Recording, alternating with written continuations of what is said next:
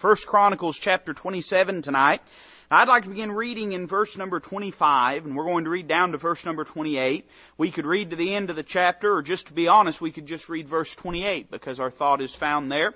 But to give us a little context, we'll begin at verse number 25. The Word of God says, "And over the king's treasures was Asmaveth, the son of Adiel, and over the storehouses in the fields, in the cities, and in the villages, and in the castles, was Jehonathan, the son of Uzziah. And over them that did the work of the field for tillage of the ground was Ezri, the son of Caleb. And over the vineyards was Shimei, the Ramathite. Over the increase of the vineyards for the wine cellars was Zabdi, the Shifmite.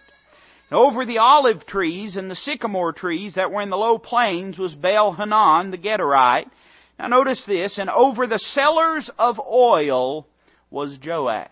Let's notice that again. It says, "And over the cellars of oil was Joash." Let's have a word of prayer. Lord, we do thank You for this day that You've given us, for the blessing that it is to be in Your house. Now, God, we ask that You would encourage us this evening. Lord, that the Spirit of God would have liberty to move and to work in our midst. Father, we know that the only real encouragement we can gain is from Your Word. Lord, we know that we have a big and busy week ahead of us. And so, Father, as we are preparing ourselves and allowing You to prepare us, we just pray, Father, that You would gain glory out of what takes place tonight. And, Lord, that You would strengthen us and give us resolve and determination, Lord, and a joy of spirit as we endeavor upon this week. Lord, we love You, and we ask all this in Christ's name. Amen. Now, I'm interested in the phrase at the end of verse number 28. What we're reading here is actually the jobs that David had handed out, that were handed out in the king's house, concerning those that would serve in his house. There's a lot of jobs that are mentioned as you read through this. A lot of things that are important that need to be done, and talks about those that are over the storehouses in the fields and in the cities and villages and the castles, and over the field for tillage. In other words, was watching over some of those royal farmland, that royal farmland that David had to produce for the castle and for profits. And it talks about over the vineyards and the vineyards for the wine cellars and the olive trees and the sycamore trees. If you were to go a little bit further in the chapter, you'd hear about the camels and the herds of sheep and the flocks of various birds. And lots of jobs are given throughout this chapter. But we're told in verse number 28 about a man by the name of Joash who had an unusual job. The Bible says that he was the keeper over the cellars of oil. Now, when it says the cellars of oil, we know this is talking about olive oil, which was almost the lifeblood of daily life at that time in the eastern communities and in the eastern nations. If they were going to see anything, they had to put oil in the lamp. If they were going to cook anything, they had to put oil in the pan. If they were going to make any medicine, they had to use the oil as a carrier for whatever the medicinal properties were. Literally, you might say, just as today, although it's a different type of oil, that the Middle East could not run without oil. Certainly in that day, for the day-to-day and average life of each and every person that lived there, if you didn't have oil, you couldn't survive. You may remember about a woman whom God used Elijah to work mightily in her life, that she was getting ready they were starving to death, her and her son, and she had just enough meal and flour there to make one little cake for her and her son to eat, and just enough oil to cook that cake, and she was getting ready to die. And the Bible tells us how that God caused the cruse of oil not to fail, and caused the flour not to fail, and how that God preserved her and watched over her. And the reason she was so concerned is because literally to run out of oil would mean death for her and her household. It was that vital to their life. But when you really think about what Joash did, I was telling my wife and talking to her about this, I got to run everything by her before I preach it. Amen. And we were talking about it, and she was setting me straight on some things. But, really that word cellars just denotes a basement. Some of you may have grown up in a time when you had a cellar. And I don't really know what the difference between a cellar and a basement is. I think a cellar you go in maybe from the outside and a basement from the inside. But I think for all practical intents and purposes, no one wants to spend a lot of time down there. Joash's responsibility was literally to stay in the basement and watch barrels of oil. Now, as they were passing out jobs that day, I have a good inclination that Joash probably did not raise his hand and ask for that job. But the king looked at him and entrusted him with this job just the same. And so day by day, if you were to go down into the shadows of the cellar there, you would have found Joash serving as king and being faithful. And you know what a fitting picture that is of so many in the church today. The vast majority of the work that's done for the Lord in these days that we live in is done in the shadows. Not everybody's going to preach a sermon. Not everybody's going to sing a song. I would say this, that the person that scrubs the toilets, or the person that cooks a meal, or the person that vacuums the floor, or the person that picks up the trash, or whatever it might be, is just as important as the person that might stand behind the pulpit or hold a microphone in their hand. You say, why do you believe that, preacher? Because the Bible tells us that the church is the body of Christ. And each one of us are members in particular. And that each one of those members is necessary for the body to function properly. And so I believe that as you look down this catalog of servants, I believe in Joash we have a picture of those that just go about doing the work of the Lord and serving the Lord, not to be seen of men, but to be seen of God. And I think I see some encouraging things in this thought tonight that I want to share with you. I want to say a word first off about the fruitfulness of the work that Joash did. Now, you say to yourself, well, you know, preacher, surely those barrels of oil weren't going to go anywhere. No, they probably wouldn't have got up and walked away on their own. But it was a very vulnerable part of the king's palace in which robbers and bandits and maybe even some of the employees would seek to steal that valuable oil. And so someone had to stand there and watch what was taking place. This oil was used, as we've already mentioned, in every facet of life. And I jotted a few down that I think might be interesting just to think about for a minute. I'd say first off that this oil was important to the king economically. The oil was valuable, and that's why it had to be guarded. See, you don't have to guard things that aren't worth anything. Amen? And, you know, parents, we all, as parents, those of us that are raising kids, we need to just remember that when they get to be teenagers and they're fussing at us and rolling their eyes at us and so on and so forth, we guard them because they're valuable. Amen? And so you guard something with value. And the oil certainly would have been of great value in that day that it lived in because it provided the wealth of the kingdom. Do you know that a church will not be economically viable if there aren't folks to serve God and to just simply do the work that is thankless and that is without glory? When you think about the life of a church, and I think often about this. I guess, it's the business I'm in, amen. But I think about all of the things that take place in the church that we have here. We have lots of different ministries. We're getting ready to start our vacation Bible school tomorrow night, and there's not much more labor-intensive of a week all year. I mean, camp is tough.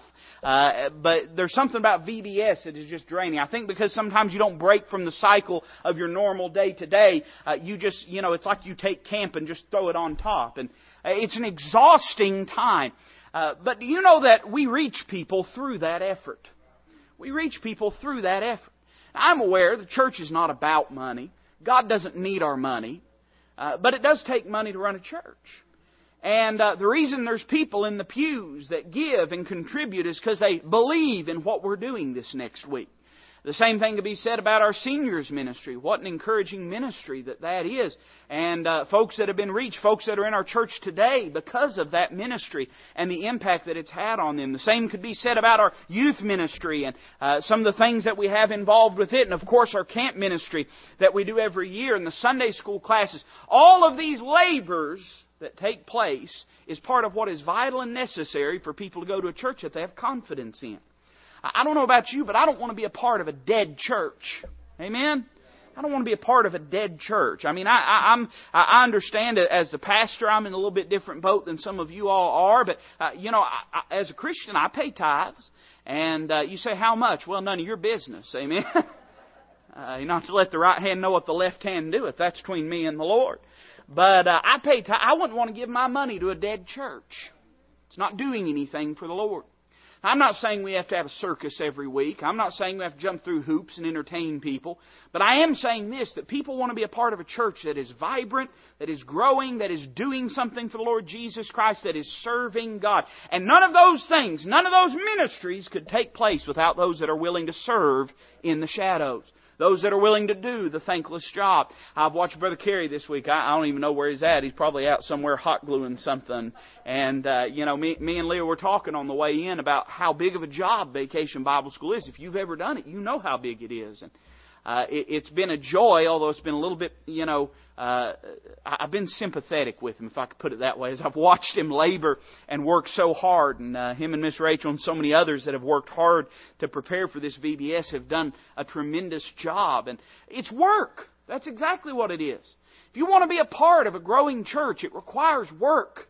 It's a labor of love. It doesn't just happen. It happens when God's people selflessly and sacrificially serve the Lord and do it for His glory and for His honor. So I would say that serving in the shadows is vital to the economic well-being of a church, or the financial well-being. But not only economically, and we could talk about medicinally, by the way.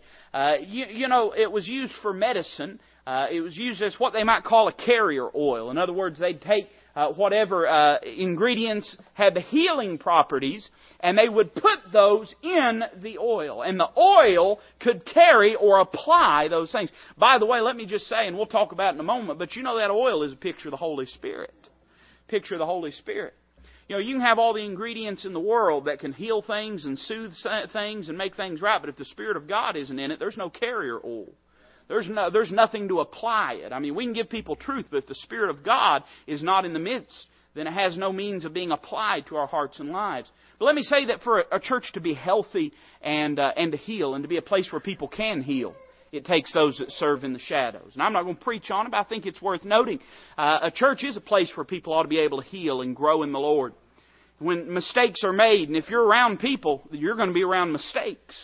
People are going to do things wrong. They're going to mess up sometimes. Oftentimes, those that are serving in the shadows and those that are working and laboring and doing the thankless jobs facilitate that taking place. But let me say also it was used for visibility. The oil would be added to lamps and burnt, and you couldn't have light without the oil. Couldn't have light without the oil. I believe we ought to have a presence in our community. Don't you believe that? I believe our church ought to have in fact, our church does have a testimony. Every church has a testimony. But I believe it ought to be the right kind of testimony. I believe, that's one of the reasons I like steeples. Now, I'm not going to sit up here and fuss about churches having steeples or not having steeples, but nowadays when people build a church building, most of them say, well, we just don't want it to look like church. Well, why? I think a church ought to look like church. The purpose of a steeple initially was so that someone that was traveling might be able to see that cross and look up to it and know there's help to be found there. I think that's important. Now, I'm not going to fuss. I know there may be some church 2 miles or 2 blocks away that don't have a steeple. If there is, I don't know it, and I ain't fussing about them. I'm just merely saying this, that a church ought to have a testimony in the community, and a testimony of loving God and loving sinners, and a place where God comes and sits down and meets with His people. But that can't take place without those that are willing to serve in the shadows. Those that are willing to teach a Sunday school class when it's not full. Those that are willing to pass out tracts when they're not seeing much results. Those that are willing to go and do the things that nobody ever even thinks about. Let me tell you something. If you spend a week around this place, you'll realize how much has to be done that no one ever even thinks about. And we've got such wonderful people that work and serve and labor for that to take place. I think that's vital to a church's life. I think that helps that light shine. When you come through the doors, one of the things me and Brother Carey have talked about with our Sunday school ministry is how vital and important it is when people come in to the facilities that they come into a place where it looks like people have been. You've been into churches sometimes. I know that you have. I've been into a few of them before where you can tell. I mean, that carpet went down in 1904. Amen.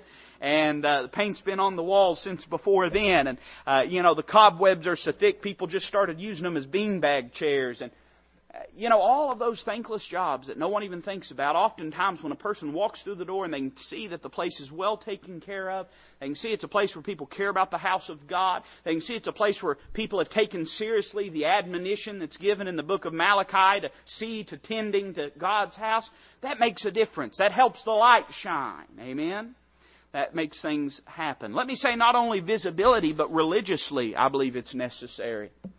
As we already mentioned, or we might say spiritually it's necessary. As we already mentioned, this oil is a picture of the Holy Spirit. And the oil was used for the purpose of anointing as well. I believe that the Spirit of God sits down in places where people serve the Lord. Don't you? Don't you? Let's try this again. Whenever Christ was baptized and the Spirit of God in the likeness of a dove sat down upon Him, why did He do that? You see, Christ was always Christ, right? He was always the Son of God. But it was at the commencement of His earthly ministry. And so it was a public testimony. And by the way, you don't have to believe this, but I believe this. He didn't perform a single miracle until the Spirit of God rested upon Him. That doesn't mean He wasn't able to do so, but rather He chose to use the empowering of the third person of the Trinity, of the Spirit of God, to exercise the will of God in the world that we live. Why did the Spirit of God do that? Because He was getting ready to serve. He came not to minister, or not to be ministered unto, but to minister. And because of that, the Spirit of God sat down upon Him that He might enter into public ministry. You know, I believe with me and you, I believe God honors those that serve Him. If you spend all your time waiting for somebody to clap, you're going to miss the boat. Right? If you spend all your time waiting for somebody to come along and pin a ribbon on your shirt, you're going to miss it. I believe when we just simply go about serving in the shadows, the priest couldn't have anointed if Joash wasn't watching over the oil. Let me say that the things that take place up here on Sunday morning, when the Spirit of God moves and the Spirit of God works, and when sinners come to know Christ, and when people get help, and when God is able to gain victory in people's lives, that couldn't take place if it wasn't for the efforts of those that are serving in the shadows. I see the fruitfulness of what He's doing, but I can imagine the frustrations of His job as well. Anything worth doing, you're going to have to try to do it. And anything worth doing, things are going to go wrong sometimes. And anything worth doing, there's going to be frustrations in the midst of it. If there wasn't, everybody would be doing it. And so I'm sure there were some frustrations with what He did. I'd say He was frustrated sometimes because this was a job with no glory. You can imagine as people walked down the streets and they looked at the well-groomed and well-kept vineyards, how they must have bragged on the man that kept the vineyards. Probably when they saw the royal procession and they saw the camels and the donkeys and the horses and the chariots go through, probably maybe they sat back and called the man's name whose responsibility it was to tend to the grooming of those animals. But nobody ever came to the basement. Nobody ever came to the basement. Nobody ever walked down here and said, "Yep, Joash, the barrels are still here. Boy, you're doing a fine job." I'm sure that was frustrating sometimes. I'm sure that was frustrating. It's very frustrating when nobody notices. If you wonder, just wait till your wife gets her hair cut next time and don't say anything about it.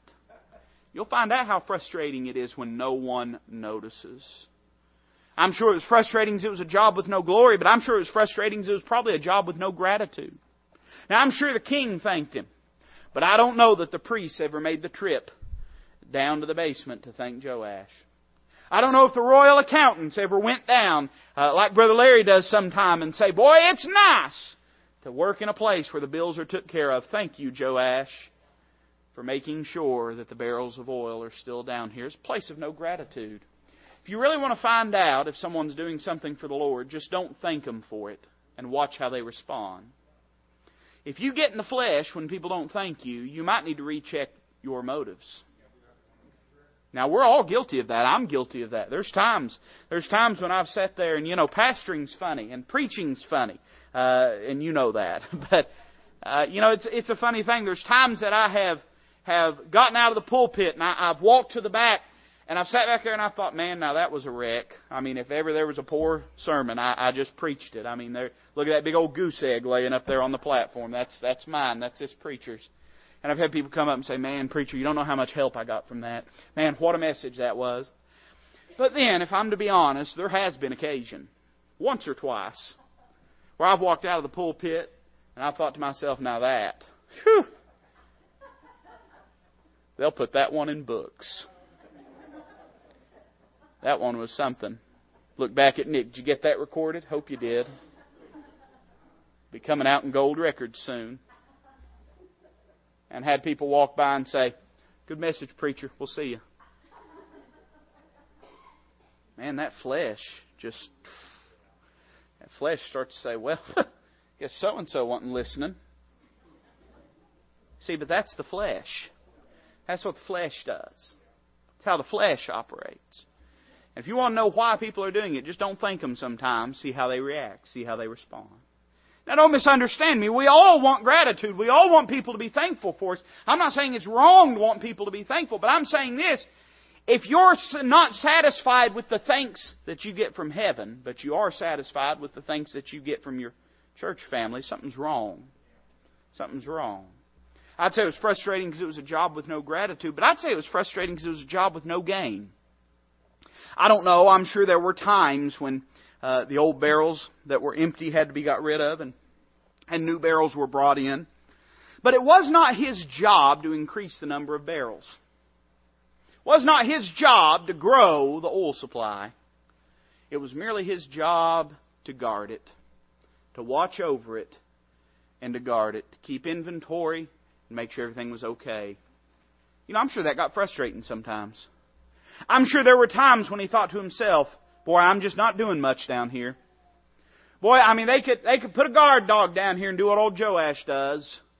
Not seeing much fruit from what I'm doing, not seeing things grow. Doesn't look like things are getting better. How frustrating. And you know, it would be frustrating. But I found this, growth is not always a numerical thing. Now, I praise the Lord for what He's done in our church. I'm thankful we are at a time where God's blessing and we're growing, and that's a blessing, amen, because I feel more liberty to preach something like this. You'll know I ain't fussing or complaining or poor-mouthing, but let me say it is frustrating when you come into times where it doesn't seem like what you're doing is working. Can I tell you something? The Bible says that God giveth the increase.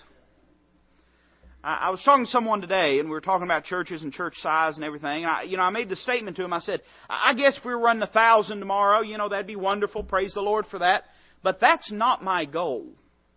Now, I want to reach as many people as we can reach. Amen? I think that's a good thing. I think we ought to reach as many people as we can reach. But what if we applied that philosophy to the ministry of the Savior? He began with nobody and quickly grew to multitudes. But then, when He started giving them certain points of truth, they turned back, and the Bible says that many walked no more with Him after that. And you get down to the cross, and it's just a handful of women and John, and all have forsaken Him. The shepherd has been smitten, and the sheep have been scattered. Most people, most church growth experts would look at the Lord and say, you failed. You failed. I don't think He was a failure. I don't think He was a failure. You know why? Because the Lord prospered His hand. Isn't that what the book of Isaiah chapter 53 talks about? That it will prosper in the Lord's hand, what He did. Now, who could imagine? It was said before once that Napoleon Bonaparte, when he was on the Isle of Elba in exile, he was talking to one of his generals. And he said, who is the greatest leader that has ever lived? And he must have been a politician, because he said, why, you, Emperor. And he said, no, not me. And with surprise, the general looked at him and said, well, then who is it? And he said, the greatest leader to ever live was Jesus Christ. Now, I'm not saying Napoleon was a born-again Christian, but that was his answer. The general said, well, why is that? And he said, well, I can lead armies and I can cause men to agree with me at the point of a sword. But only He can do it through love in the way that He does. He understood the devotion and the sway and the allegiance that those that love the Lord Jesus Christ have to Him. No, when I look at the Lord's ministry, I wouldn't say it was a failure. I wouldn't say it was a failure. In fact, I'd say it's the greatest victory and the greatest success that has ever taken place. And it may have not looked like much on that day at Calvary, but it sure looks like a lot now, and it's going to look like a lot more pretty soon. Amen? I'm sure it was frustrating because it was a job of no gain. But we see not only the fruitfulness and the frustrations of his job, but I want you to notice finally the main quality that he needed.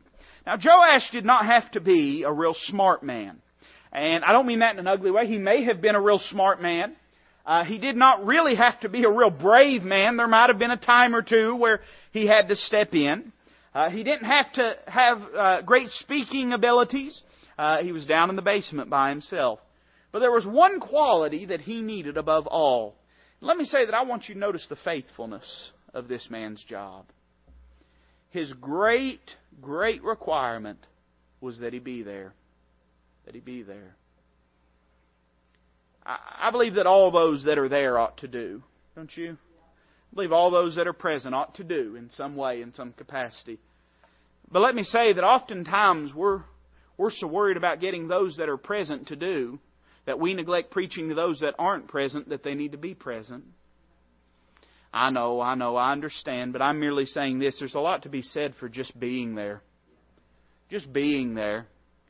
Again, I'm almost thankful, and the Lord always knows what He's doing. Amen?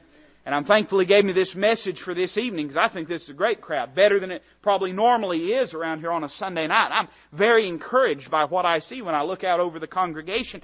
But let me say this, that you don't realize the effect it might have when you're just not present. When you're just not there, just not accounted for. Joash had to be there. Why was he there? What kept him faithful? Well, I think there was a few things that kept him faithful. I think for one thing, he had the right purpose. What was he doing there? Was he there so that the barrels wouldn't be stolen? Well, in a sense he was, but chances are, day in and day out, there probably weren't too many attacks on the cellar. No, he was there because the king had put him there. That was why. He was there because the king went to him and said, Joash, I have a job for you. And he did it because that was his king. And he owed his allegiance and his loyalty to him. Let me tell you something. As long as you serve the Lord for me or for the person sitting next to you or even for the collective group in these walls, you won't be faithful very long. But when you begin to see serving God as a matter of responsibility from the King of Kings and Lord of Lords, that'll solve every faithfulness problem you might struggle with. When you begin to see that it's not just a matter of me doing it because no one else will do it, but it's a matter of me doing it because it's an honor to serve the King, then and then alone will you find the faithfulness you need to wait and to watch. I think probably because he had the right purpose, but I think because he had the right perspective. You see, he understood that being down in that basement, it wasn't a drudgery, but it was an honor. He understood that with so mighty a king as he had in David, that even watching over the oil in the cellar was a great honor. It was a great honor. I mean, he'd rather be a doorkeeper in the house of the Lord. He'd rather do even the small things. Well, let me ask you a simple question. Just simple. And you just give me, be patient with me. But if you remember where you were at when Christ found you, can I ask you something? Has not your worst day as a Christian been far better than your best day as a lost sinner? Isn't it good to be in the employment of the King of Kings? What an honor! What an honor. Let me tell you something. I'd rather be keeping a church pew warm than a bar stool warm. Man, you know. Listen, I'd rather be forcing myself through this book than lavishing mine eyes on something that was unfit and some wicked thing. You know, I'd rather listen to somebody sing off key, Brother Carey. The songs of Zion than hear someone with a beautiful voice sing the songs of hell. I mean, he had the right perspective. He understood. It may be a basement, but it's the king's basement. It may be the cellar, but it's the king's. It may be a barrel of oil, but hey, it's the king's barrel of oil. Hey, it may be a toilet, but it's the King of Kings' toilet. It may be a floor to sweep, but it's His floor to sweep. It may be a mess to clean up, but you're cleaning it up in the service of God Almighty. I think he had the right perspective, don't you? And then I want you to notice, not only did he have the right purpose and the right perspective, but I think he understood the promise of the reward of the king one day. I think he had the right incentive, if I could say it that way. I think he understood that if no one else saw, David probably knew just how many barrels of oil were in his cellar. No one else kept a record of it. No one else cared how many barrels were down there. I think David probably, at some point, I don't know what it was like to be the king of Israel. I have no idea. I don't know what his day-to-day consisted of. But I promise you, there was somebody came along with whatever the biblical Middle Eastern equivalent was of a clipboard, and said, David, let me give you an inventory of what belongs to you today. And maybe came along and said, you know, we have X number of barrels of oil down in the cellar. David might have even thought to himself, well, you know, I know that we use them up on a regular basis, but doesn't it seem like we have a surplus? They said, oh, there's a surplus. Joash, he's doing a good job. We haven't had any loss this month. Nobody's got in, nobody's broken in, nobody's stolen any, none of the barrels have been busted. He's doing a fine job down there. Probably no one else in the kingdom saw it. Probably no one else in the kingdom cared. But the king cared. You know, that ought to be enough. That ought to be enough. Let me tell you something. Nobody might notice. But if you're doing it for the Lord, you be assured that He always notices. There's nothing escapes His eye. I mean, it may get difficult sometimes. Sometimes folks may be ungrateful, unthankful. But understand that He always, He always pays the reward to those that have served Him. He's no man's debtor. Anything you do for Him, He will exceeding and abundantly repay you for. Man, what an encouragement. Just know that God sees. Just know that God sees. Every time you go in and do something, you think nobody notices. Know that God notices. Every time that you get discouraged and you think, I can't do this anymore. I'm ready. I'm done. I can't do it anymore. Just remember who you're doing it for. And you might say, well, preacher, I don't know that I've been doing it for them. Well, then make a commitment today, afresh and anew, to do it for Him. That's the only way that it'll matter. Do it for Him, for His glory, for His honor. And as we approach this next week, and this week's going to be full of a lot of moments, I'm sure there were some times Joash just about stormed out of the cellar, don't you know? I remember the first year that we did Vacation Bible School when I was here, and I know it went on for a lot of years before I got here, but the first year when I was here, and we had sent out the mail out, and we got good response. Excellent response. And we had a woman that was driving the van for us. That same 15-passenger van that sits out there. You can only put 12 passengers in there.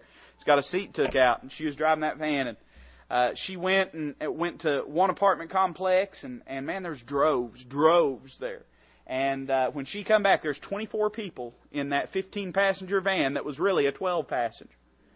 And she pulled in. She said, "Preacher, there's more waiting. What do I do?"